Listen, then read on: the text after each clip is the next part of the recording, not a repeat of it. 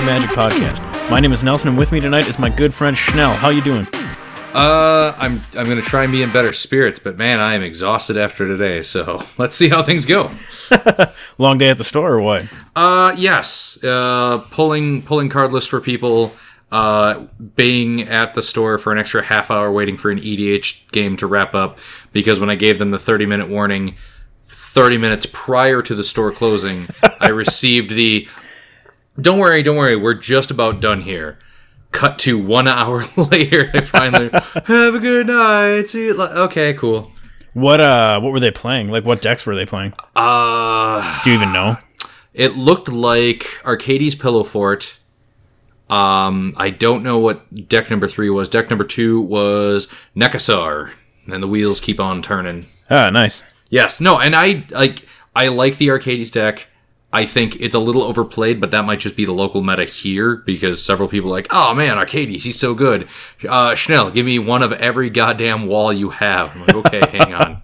Which is why when we were talking about, I want to say Guilds of Ravnica, that was the set where they brought back Tower Defense, wasn't it? I believe so, yes. Yeah, so that was part of the reason why I was excited for that card being reprinted, because ever since Dominaria hit and Arcades showed up, everyone just like, I'll throw together an Arcades deck. That's a fun, novel idea that no one else has done. And as the guy pulling cards for everyone, I'm like, nope, that's your number 8. Not even the first one today. I've heard that elsewhere too. I don't remember if it was like a podcast or something I happened to catch on YouTube, or even an article I read online. But other people were saying too that Arcades is just overdone right now. Yeah, it is a simple deck to build. It is relatively inexpensive. My favorite part is there's some stupid card, I want to say from Fallen Empires, that creates like 0/2 creature tokens for like next to nothing. Yeah, that's Breeding Pit.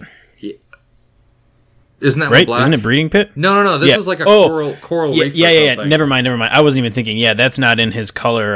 That's wrong for multiple reasons. Multiple reasons. Yes, but no, it was some random card that like is garbage. And it was like $1 or $2. And I'm like, what the hell? And oh, yeah, Arcades runs this. I'm like, oh, okay, weird. It's like Rainbow Veil, like suddenly having value, like being another garbage card. Because it taps for any color mana, and then you immediately have to give it to another player. Right. Yeah, and last I checked, it was like $4 or $5 TCG mid. And wow. Yeah, but it's because Zedru and donating stuff. Yeah, that'll do it. So I'm like, oh, okay, that's great. But I just see like a lot of the same decks, and I want just goofy, weird shit. But the problem is, it only takes 1 or 2 people in a play group or in a like local meta to start upping the power level a little bit. Like, I'm just gonna optimize this deck here and there, and then it becomes an arms race, and nobody wants to just try anything that could be bad but fun and build from there. They immediately go, I need something to compete, so I need something I know is going to do well and still might be fun. But I think just you need that, like, the safe space, I guess, of the homebrew EDH just to dick around. Because one of my most recent, I'm going to try something stupid, was my... what is it? Scarab God. The -1/-1 counters, the blue-black, or the black-red one. And it is a fun deck to play, but it is not competitive by any means. It is just a long, slow board wipe that just keeps every round like, I'm going to throw a -1 counter on that guy. I'm going to throw one over there. I'm going to proliferate, so like 2 creatures died over there, and I'll draw some cards. But I'm not really answering anybody's crap or like clearing anything out. It's just every turn I can put a counter over here. Nice little smolder. Like this guy comes into play and puts a counter on everybody. Oh, does that kill anything? Nope. Everyone's just slightly less threatening now. But crap like that, I absolutely love to build and play, and I wanna start tweaking that one now, because it started with just a garbage card. I think it was, what is it, Serrated by Skellion or something like that. It's a card that comes into play with like 2 -1/-1 counters, and I think you can tap it to remove a -1/-1 counter from itself and put one on another creature. It is okay. It is just not good, but I went, yeah, I'm building around that. I can use this. just yeah, I was trash. That's fun. I was going through my my rares from, I think it was maybe Masters. It had to be Masters 25 because that's how I found this card. I was pulling something for that Kozilek Eldrazi colorless EDH deck that I built. Okay. And I saw Darian, King of Kaldor, and he's kind of been like scratching at the back of my mind for a while. So I had told you and Tej about this. It kind of all fell together perfectly because the Commander's Quarters, who does really good budget Commander deck videos on YouTube, they're like 15 minutes long. They're awesome builds. I was like, okay, he built this, so I'm going to kind of look at his for inspiration. And that was exactly, kind of how you described your Scarab God thing. I was like, I want to find a way that I can do stupid shit to do damage to myself, to get these tokens out, have like a sub-life gain theme so I don't just kill myself immediately. Yeah. And just kind of see what I can do with this deck. So that's the one that I'm working on right now, and I'm excited because I still don't really know for sure how well that Atraxa deck I built is going to play. The Eldrazi deck, I already know how it plays because my shell is very close to the one that they played on an episode of Game Nights. Okay. So I'm not too worried about that, but it'll be fun to play with something that's, this deck together, I think it's like maybe $62, the cards I have picked out for it right now, which is, when you're talking about EDH, a pretty low deck price, right? Yeah. A lot of people play with a lot of staples that are worth a lot of money. So I'm excited to play with just a bunch of stuff that I threw together too, and just see. I don't expect to win. I don't play competitively to begin with. I just play for fun. But it'll be interesting to see what kind of ways this deck can impact the game, and I look forward to that too. Mm-hmm. I got a chance to play, before you ask me what else have we been up to, I got a chance to play Unsanctioned today. Oh, nice. How'd that go? Yeah. I ended up with blue-green because we rolled for one at a time to give our, for those of you who don't know, Unsanctioned recent released, and it is 5 30-card monocolored decks that you end up with 2 of them, your opponent ends up with 2 of them, you shuffle them together and play. It is a lot of reprints from the last 3 unsets. There's, I think, 16 new things that are unique to it. I love the reprints in it because the set symbol is a combination of all 3 of the previous unset symbols. Yes, so that set symbol's great. Yeah, it is the crossed squirrel or acorn wrenches over the horseshoe with a broken egg lined up on the bottom, and it's just fantastic. I love that. But one of my customers picked up a copy, and he's like, "Hey, do you want to play it?" I'm like, "Yeah, I haven't actually had a chance to play it yet. I've started working on a better insert for it." That's my one main critique so far. The lands are gorgeous, even the non-fancy art lands, the non-borderless ones. They all have squirrels. They all feature squirrels made of the landscapes or part of the landscapes, which are just gorgeous. I love the islands, and I hate loving islands because I don't want to be the control-y blue player. But you need to look up, if you have not seen them right now, the unstable, not full art island is just a big squirrel made out of trees, resting on top of the island. It's the entire friggin' art. It is gorgeous. I love these lands. But we played a game, and it was fantastic because at one point we were playing on the counter, and we had to move to the other counter because my opponent started a sub game. So we're like, okay, we're just gonna leave everything over here, and we had to go to the other counter to start a sub game. And you start with 5. I forget what the name of the card is, but each player starts with 5 life. You take what's left of your decks and just start over. And I managed to get out a crocodile really early. And on turn 3 or 4 of the sub game, I swung through with the 1/1 crocodile, and when it was unblocked, I gave it +X+X, where X was equal to a D6 roll, and I rolled a 6. So I knocked him down real good. And then we went back to the regular game, and I won there too. That's awesome. Yeah, turn 1, I got Cheaty Face into play by laying down an island with Cheaty Face underneath it. Turn 2, I played another island and went, hey, look what you didn't notice last turn, and scooted Cheaty Face out, and he's like, god damn it. So I was just hitting him for 2 in the air the whole game, and it was fun. I love unsets. I love Goofy sealed. I think unsanctioned, I would argue on the price point a little bit, because I think the internet and game stores have decided about $55 to $60 is the value of this thing. I think they could have done it for a little cheaper. Well, they probably did it for much cheaper, but I think they could have sold it for a little bit cheaper. Wizards could have, and market it more as a fun battle box thing, because the collectors went, hey, there are 10 new gorgeous lands. I need as many of them as I can. One of my customers came in and went, hey, if I buy a couple of these, will you knock down the price a little bit more? And I went, yeah, sure, I'm always willing to negotiate. How many do you want? He was like, give me 8 of them. And I went, okay, yes. You can have a bit more of a discount because you're buying like half my friggin' stock in one purchase. So, but yes, the critique about the insert. The insert is a very nice, heavier vacuform plastic that will not fit the cards if you sleeve them.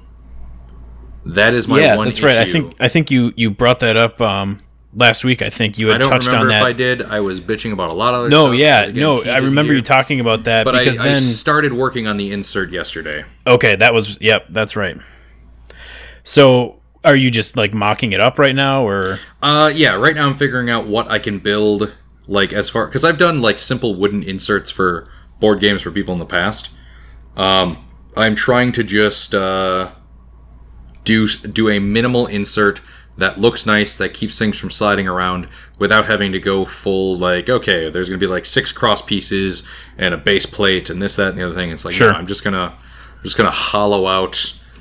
I might router out some sections for the sleeved cards to fit in. But yeah, I'm glad I got to play with it before, too much time has passed and it's irrelevant, because I want Wizards to do more stuff like this, and I'm very, very excited about the Jumpstart packs. I think that will be those really, are be cool. Really cool thing. And I think Jumpstart is what Unsanctioned should have been marketed as. Like, hey, play the game, it's fun. Also, here's some extra stuff. Because everyone looked at these things and went, I want those lands. All the silver-boarded crap, I'm just going to throw away. Like, everyone I know that bought them, with like 3 exceptions, was like, I don't care about the silver-boarded crap. I want those lands only. Sure. And like you said, that's more, the collectors who want these lands that are, I don't know, what aren't they like $6 or $7 a pop right now? I honestly haven't bothered to look what they're averaging at, because I don't have any. I cracked open one box. I bought one box for myself, and I cracked open a box for the store. All of the full art lands I gave away as EDH League prizes for the wrapping up of this last EDH League. So every EDH League we run is usually points driven in some way, and from the top most points earners down, I contacted every one of them and went, okay, what do you want? And they're like, what? Like, here's 5 foils, 5 non-foils, take your pick. And then the next person, okay, here's what's left. And just went all the way down. Top 10 players got their pick of a free fancy land, foil or non-foil, depending on where they landed and depending on what they picked. Nice. Everyone seemed to enjoy that. I've got the rest of the silver-bordered stuff as random singles for the store. I did sell an Underdome, one of the new multicolor producer lands, yes. And today somebody picked up Rock Lobster, Scissors Lizards, and Paper Tiger. Nice. Yeah. That Underdome just gives me, for whatever reason, I don't know why it takes my brain there, but it gives me Borderlands vibes. Yeah, I could see that. It's the wrestling ring, but it just makes it's got to be because, like, I think it was in the first Borderlands, one of the DLCs was like the Underdome. I think might have like Mad Moxie's Underdome or something that. I think it was a Mad Moxie thing. Yeah. So it just immediately brings my brain there. And actually, I'm playing through. If it's actually kind of nice when my daughter doesn't sleep, because then I'll hold her on my chest and I'll play Borderlands 3. So I'm slowly working my way through Borderlands 3 when she decides she doesn't want to sleep. So that's fantastic. I was gonna say, I have a criminally untouched video game collection that is just massive, and I'm like going back and like I'm gonna play all these games that I spent money on or started a business around or whatever, and. Most recently, like 2 whole days ago, I was playing War Games, DEF CON 1 for PlayStation 1. Nice. So that's how far back I have to go to like start getting caught up. And granted, I played this game a bunch when I was a kid. It was fantastic. But I recently made my wife watch the Matthew Broderick film from 1983, which is so good. It is fantastic. And the entire time, I just like every few minutes I turn over to her and she goes, "Oh, that's where that's from." Like she's like, "Yeah, this movie is super old and pops up in pop culture constantly, to be honest, and nobody knows all the time. Yeah, what the hell they're quoting. They're just quoting things that they heard other people quoting without knowing the original. Other people say, right? Yeah. I've heard somebody say that. I didn't know it was from this movie. Oh yeah, the only winning move is not to play. Like that's classic. Right. Come on. Strange game indeed. Yeah. So what have you touched Arena at all lately? Yeah, actually, that's what I did. I played a little bit last night, and it was the first time I jumped back in a while. I think I jumped on, like, initially when Theros was released. I played for a while. I ended up... I had some stuff from Eldraine. For whatever reason, I got spammed hard with Linden's when I was cracking Eldraine packs on the game, which actually worked out really well because I have been futzing around. I have like a green-white build with, Setessan Champion and all the enchantments and stuff. But my favorite to play right now, which is really saying something, because usually in my opinion, the Throne of Eldraine standard environment, at least in Arena, was so bad, I did not fucking play it once. Yeah. I played it when they released the set. I played a little bit, and I hated it. It was all the same bullshit. It was the same. Blue-green? It was either. It was either Jund Sacrifice with the kitty and the oven, or it was Mono Black Sacrifice with the kitty and the oven. Okay. And there was no variance, everything, it was just stupid, so I didn't play. Excuse me. So now I'm playing Mono White Life Gain, and I'm loving it. I've got a few different builds where I kind of tweak different things, but the main shell that I love to run is Linden with like Healer's Hawk, Ajani's Pridemate, Impassioned Orator, and Heliod, because Heliod, obviously, whenever you gain life, you get to put +1/+1 counters. Yeah. And Linden, whenever you attack with a creature, you get a +1/+1 counter. So if you attack with you gain life with Linden. So if you attack with 6 creatures, well, now you're gaining 6 life. Your Pridemate pumps before damage is dealt. Plus, then you get the triggers from Heliod. It's a ton of fun. It's just a crazy fun deck. We should compare notes on decks, because I've got a Mono White Life Gain Pioneer deck. Oh, nice. Is also Linden and Ajani's Pridemate and Healer Hawk. The only key difference is probably I run Benalish Marshal. The static, nice. Everyone else gets +1/+1. Yep. I've got Daxos the Maxos. Yep, and I run the new Daxos too. Yep. And then History of Benalia. Oh, I love that card. Conclave Tribunal I still run, because I want to play more Pioneer. I've been playing a little bit more Pioneer. I feel really bad because I've got 2 decks that I don't think I put a lot of effort into, because I literally just took old standard decks that I enjoyed playing. Like my Mono Black deck was from a one from Aether Revolt that I was running. It was a budget deck then. I threw in well, it's not budget anymore because I've got Fable Passages. I've got foiled Fable Passages in there, because some of my customers will come in and they go, "Hey, do you have any of these?" Like Fable Passage, for example, because this is how it happened. And I went, yeah, I've got 2 foils right now. And they're like, "I don't want to pay for the foils, but if you have regular ones, I'll buy the regular ones." I'm like, "Okay, fine." So I take the regular ones out of my deck and just swap them with the foils from the case, so that I can keep my deck together, so I still have something to play with people, but I'm not denying a sale to somebody. Yeah, you're still serving the community. The money on it. So yeah, I just keep cycling out cards when people don't want to pay for foil prices, and I'm slowly accidentally pimping out a lot of my decks.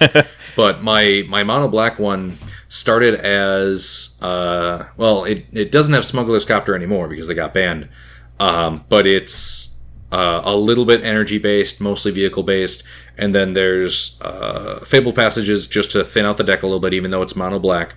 Castle Lochwain, which I'm glad other people are now agreeing with me how awesome that card is. That card is so good. Because when they were 50-cent rares, I'm like, what? More card draw in black? Yeah, but you lose life. Have you never drawn cards in black? Who the hell cares? Right, exactly. Like, that is how every single good... You tell me Phyrexian Arena is bad because you draw a card and lose a life. You explain to me why that's like a $10, $11, $12 card, depending on printing, and you lose a life each turn. You're putting yourself in a Vampiric Tutor sucks. Yeah, I know, right? Who would pay 2 goddamn life for this? So, my mono black deck has been, as somebody said, it's like, oh, that's like a tier 1 deck. I'm like, shit. So I took one of the Dominaria Challenger deck things, the mono white one, and started tweaking that one.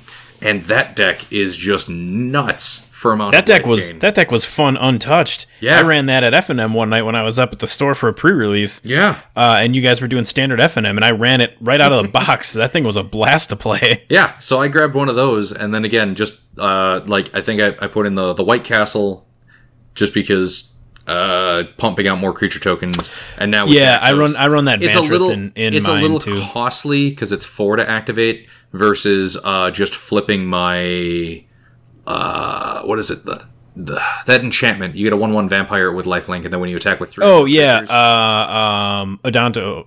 No, Legion's Landing. Legion's Landing. The fort's name is Adanto, but yeah, the card is Legion's Landing. Yes, it's Pirate Pioneers on the card, so I thought it was appropriate.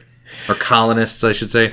Anyway, that deck has been just absurd, and I feel bad because one of my buddies has been like homebrewing some other Pioneer decks to play against, and he's got some stuff that like I think he's just making a few like questionable decisions, but I think he can like really start kicking ass with some stuff.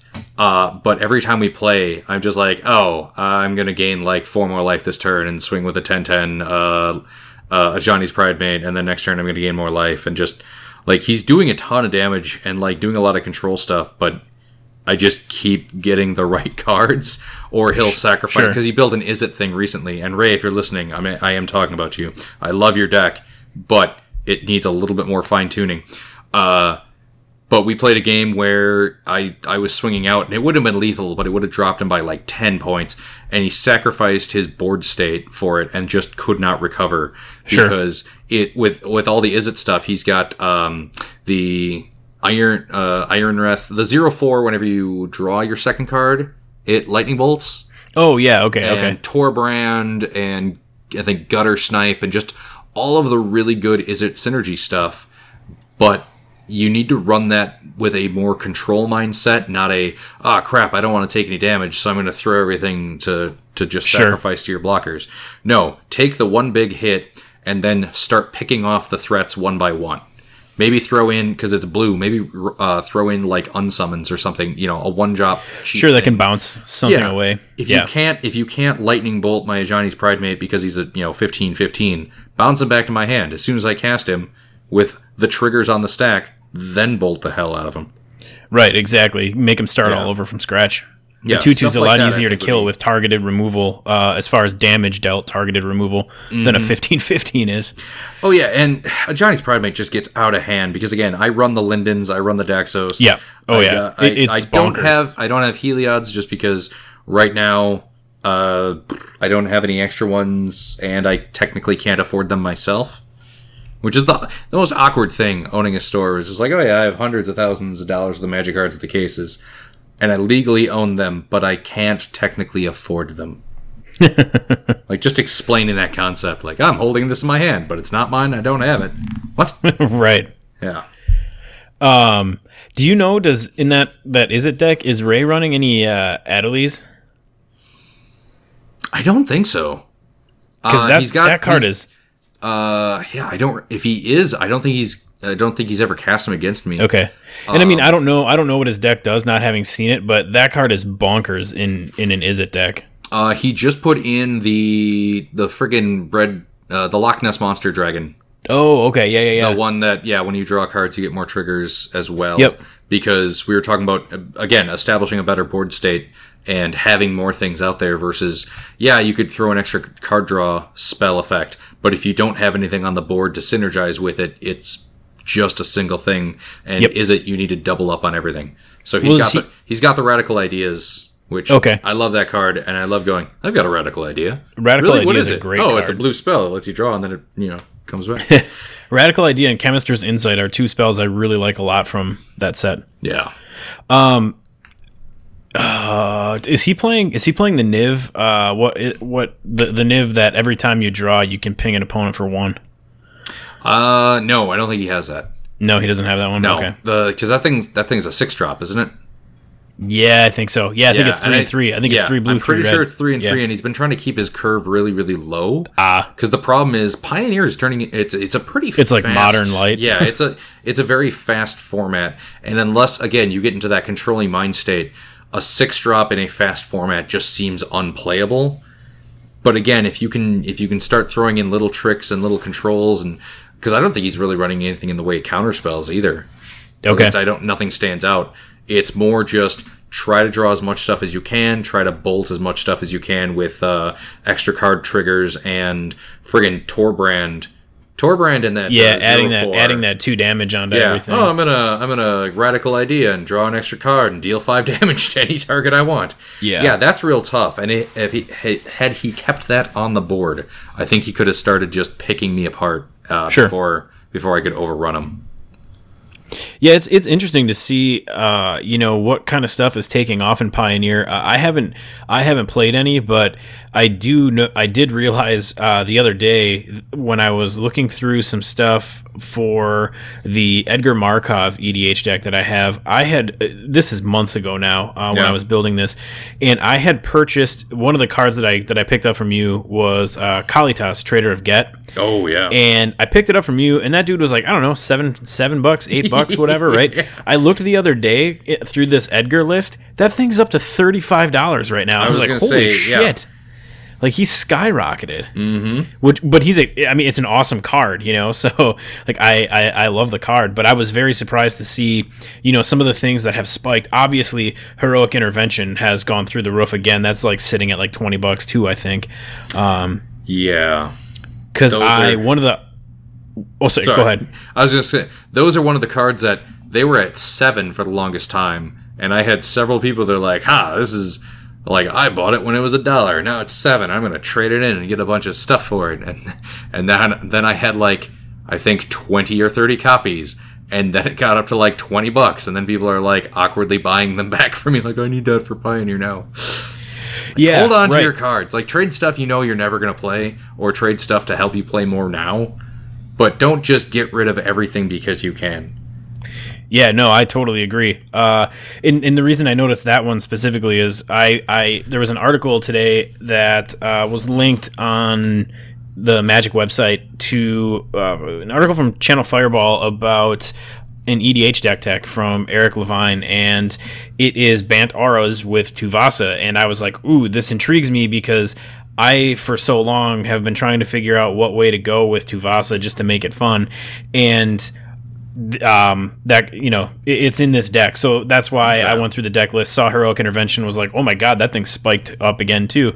But one of the things I thought about this deck that was really cool that never even occurred to me as I was trying to figure out how I wanted to brew her is all his auras and enchantments target his opponents rather than his own stuff, and I was like, that is brilliant. Like playing all your stuff on your opponent's creatures and stuff like that. So obviously there's like a bunch of vows, so that your opponents can't, the big threats can't attack you if you enchant them.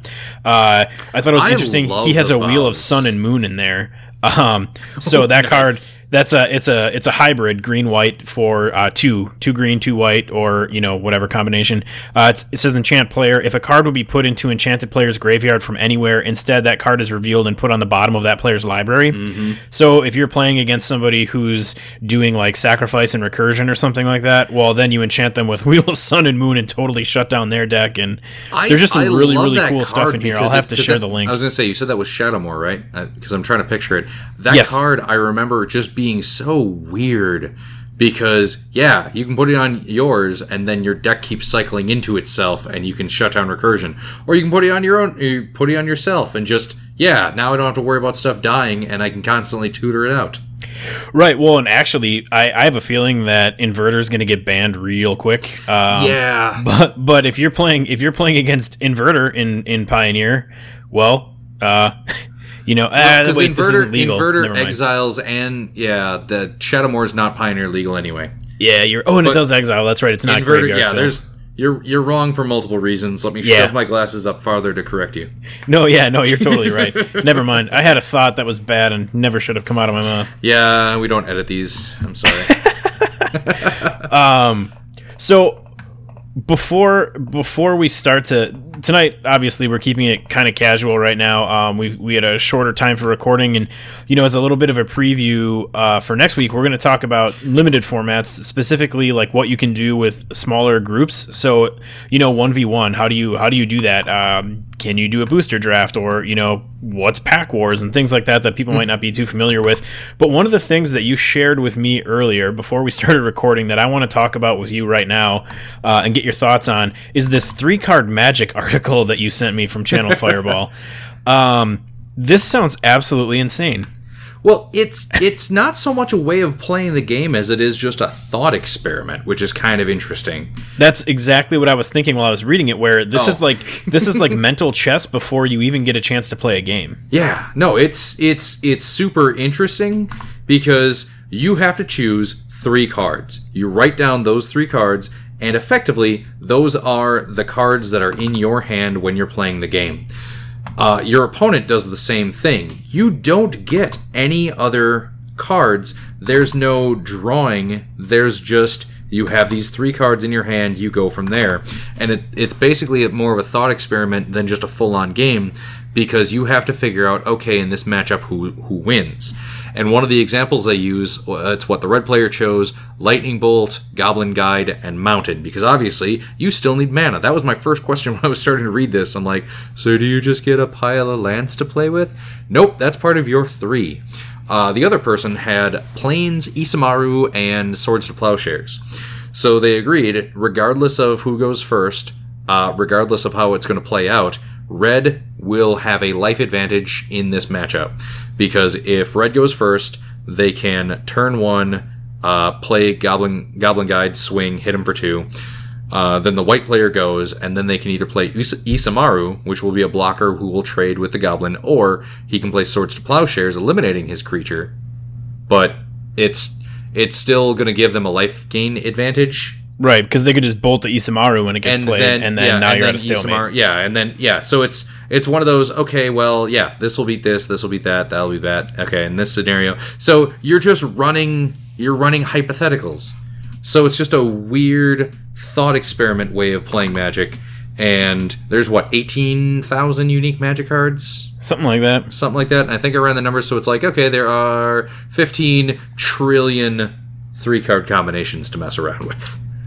And I'm going to link this article in the show notes so that you can actually read what it is we're talking about, because conceptually it might be hard to kind of, just listen to on a podcast and go wait, how exactly does that work? So you can see pictures and actually read it yourself. But one of the other things I thought was interesting was right after that, he talks about metagame shapers. And there's this...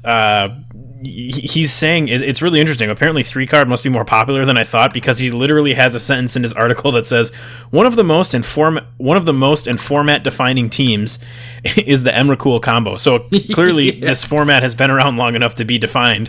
But it's an Emrakul combo, and it's run with Black Lotus, Channel, and Emrakul. So you play the Lotus into Channel, and then you cheat out Emrakul, and it's well, there you go. That, Chancellor of the Annex, where, okay, well, it's gonna be countered unless you pay 1 more, and right, and then the other, Karakas too, where you can remove a legendary, or your first drop of the turn. Well, when you drop your friggin' Black Lotus, it's countered, and there's nothing you can do about it. It's just such a weird. Okay, well, now there's a meta against these literally 3-card combo in a hypothetical mind game. Yeah, it's super awesome. It's really interesting. It's a fun read, and it really kind of twists your brain around as you think about it. Put on your thickest glasses before you give this one a shot. Right. It is intense, but it is absolutely awesome. I just had a blast reading it. And then, of course, as you're reading it, your mind's going like, I wonder like what I could think, like what three-card combo can I think of? And I'm like, okay, let's go easy. Island counterspell. Well, then I lose because in the situation, because in the situation like against that red player hand, I can counterspell nothing because he outplays me. Like or I go first and then he Goblin Guides, and then next turn I island, and then he tries to bolt me, and I counter that, but he's still got a creature on board. So yeah, just running through these hypothetical scenarios and seeing what's going to happen. There's so many options. I'm going to mess around with it, and nothing will ever come from this. But it's just a neat thing to like screw around with from time to time. Yeah, it's very cool. Like you said, I mean, thought experiment is the perfect way to define it. I mean, it's something you can sit and think about with yourself. It's something you could sit and talk about with your friends. I mean, it's really cool, and I'm really glad that you shared that because I had a blast with it, and I'm gonna have a blast sitting there when I can't sleep at night, going, now what 3 cards? we can have 3-card combo tournaments in our freaking group chat because all it is, hey, take a photo or write down your 3 cards, and then quick go. What do you got? Right, exactly. What have you come up with? Hot trash. 3 islands. Damn it. Bet you didn't see that coming. Well, and there's those friggin', Mercadian Mask lands that you can, with the charge counters? Yes. Is that the ones that they were talking about? Yep. So yeah, there are more options outside the 1-drop, 2-drop, 3-drop, and obviously there's no real ban or restricted thing. But it reminds me of when I first started playing Magic, we did something similar to this, but it was 7 cards. And the idea was the same. If you have your perfect opening hand, what do you pick? So I think that's going to be a natural extension of this. But that was something, because, at the time, Thorn Elemental was an integral part of this plan because there was a much smaller card pool back then.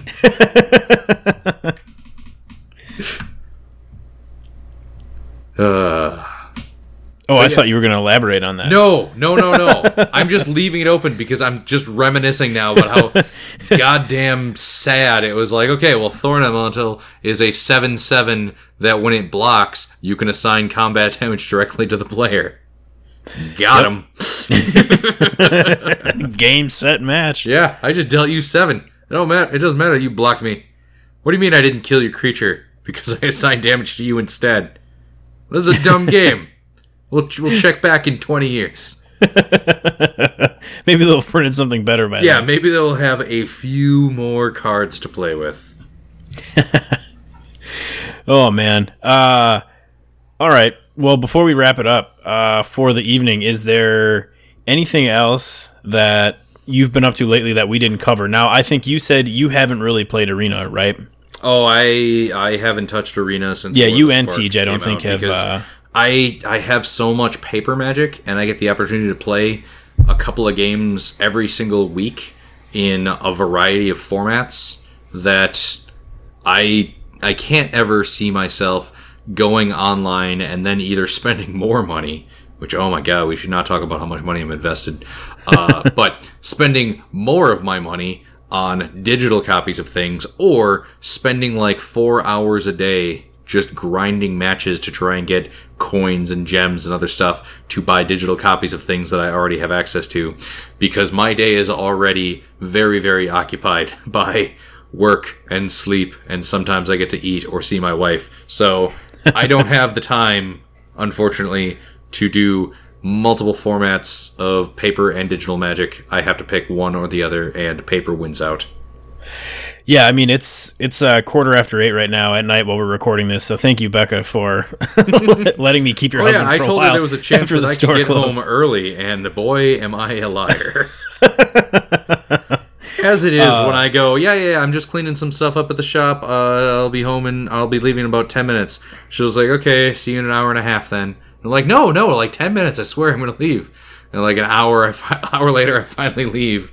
and it is almost a half-hour drive home. Say, right on time with what she said. She knows that I am garbage at time management when it comes to just, I don't know, like one more thing. I'm going to sort one more quick box of cards, and then I'll be home. I'm just going to place one more order, and then I'll be home. And yeah. Magic.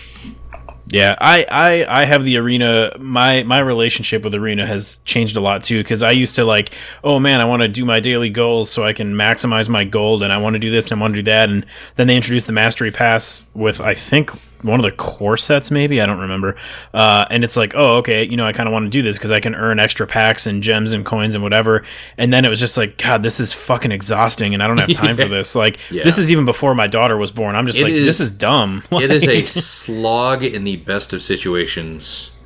But I mean, yeah, right. And if that's your thing and like you like to do that, that's great. But like for me, it's just I can't. I just don't have the time anymore because there's too much other stuff to do, and also like if I'm gonna do that, like I love Magic, right? But like Arena to me isn't necessarily what the full essence of Magic is. So if I had the choice, like, well, I'm gonna go play Borderlands for a while, or I'm gonna, I'm gonna play a video game, or I'm gonna read a book. Like I like to read, So like, oh, I'm going through the Dresden Files series. Like I'm gonna read, another book so that I can talk to you guys about, whatever. So yeah, I mean, it's. How far are you yet? Have you met Mouse? I just got the third book from my brother this past weekend, so. Okay. I am going to be starting it this weekend, so I'm excited for that. Great series, by the way, if you haven't read the Dresden Files. It is fantastic. It's like 16 books in the series, and it's the only series that I've read at least twice in physical form, which is ridiculous, because I have so many books that I haven't read yet, and I'll pick up a new book and go, yeah, this is it. I'm going to get back into reading. After I read, I don't know, White Knight another time, or I'm going to go through Ghost Stories. Just... back to the beginning. We're gonna go with Stormfront. God, it's such a good book.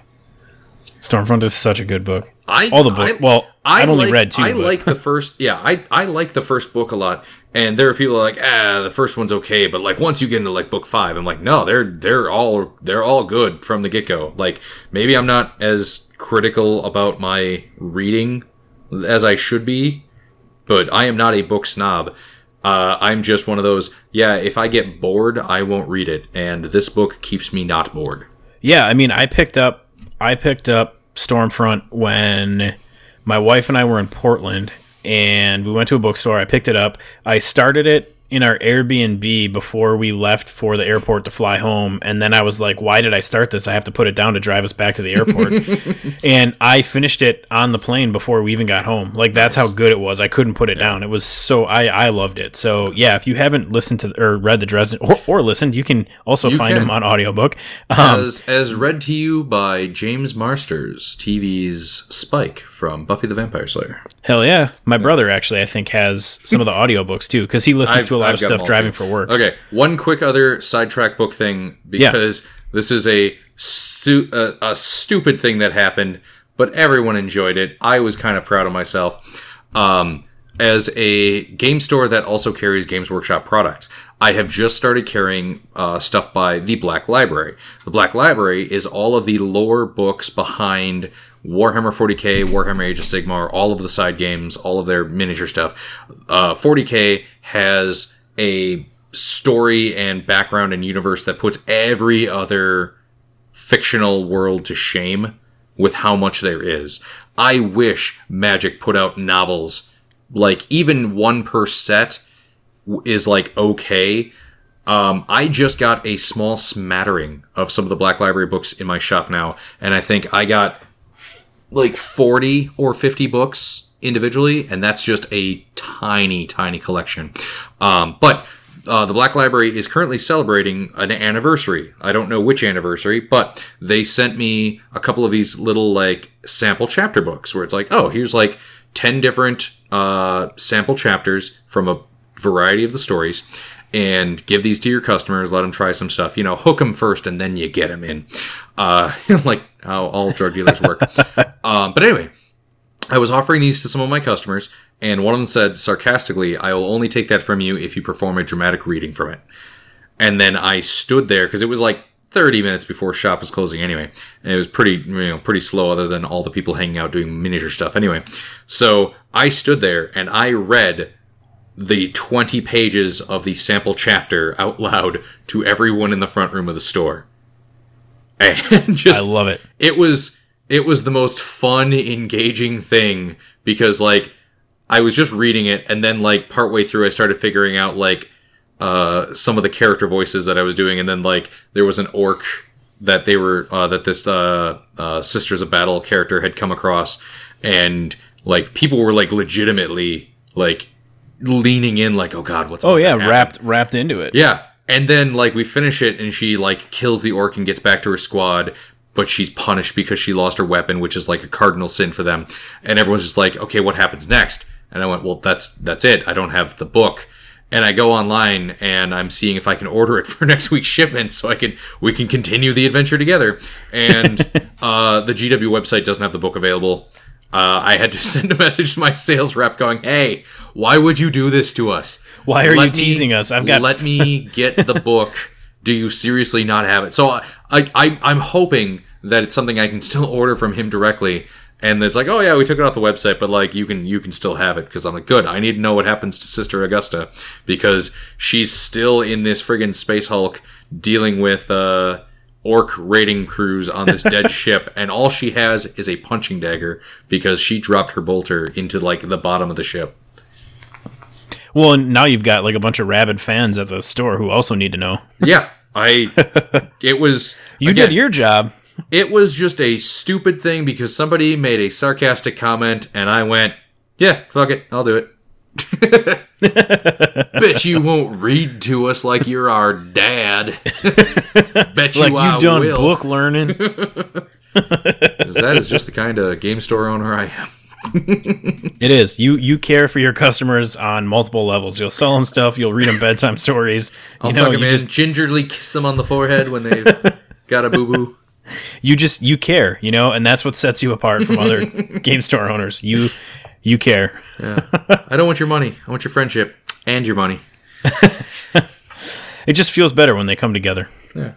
So, all right, that's awesome. All I got. Yeah, that's a sidetracked as hell. that's a perfectly sweet and heartwarming spot to wrap up for this week. Like I said, next week we're hoping to have Tej back, and that whatever plague is tearing down his family has run its course and gone by. It's not coronavirus. Drinks Guinness. Yeah. For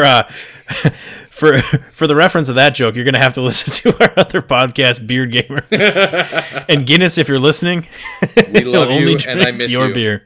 So we hope to have him back next week, and we're going to talk about kind of our favorite versions of Limited. God, what's the word I want? Format, right? Different. So Limited is a format, and then there's different variations, right, or permutations. Well, and the mystery booster packs come out next week to LGSs. So yes, so it's all going to wrap in really well. I did see too before we started recording that they released the list of foils, and there's some interesting foils. If I think about it, I'll either share it in the Facebook group or I'll add it to these show notes, even though we didn't really talk about it. But there's like 125 or something like that foils for Mystery Booster, and there's a few that were cool. I think like Norn's Annex is getting refoiled, and ooh. Yeah, that was one that stuck out to me. And there's a few that I'm like, oh, shit, I need this just to stick in my deck to make it fancier. But we can get into that next week. Thank you, Schnell, for joining me tonight. And thank you guys for listening. Make sure you tell a friend, rate, review, subscribe. You can find us on iTunes, Google Play, Stitcher, iHeartRadio, Podbean, anywhere you consume your podcasts. If you haven't yet, check us out on our Facebook community. Just search @Homebrew Magic. You'll find us there. Thanks again for listening. Don't forget to tune in next week. And as always, don't drink and scry. And don't forget, untap, upkeep, draw. Ooh, yeah, that might even be more important.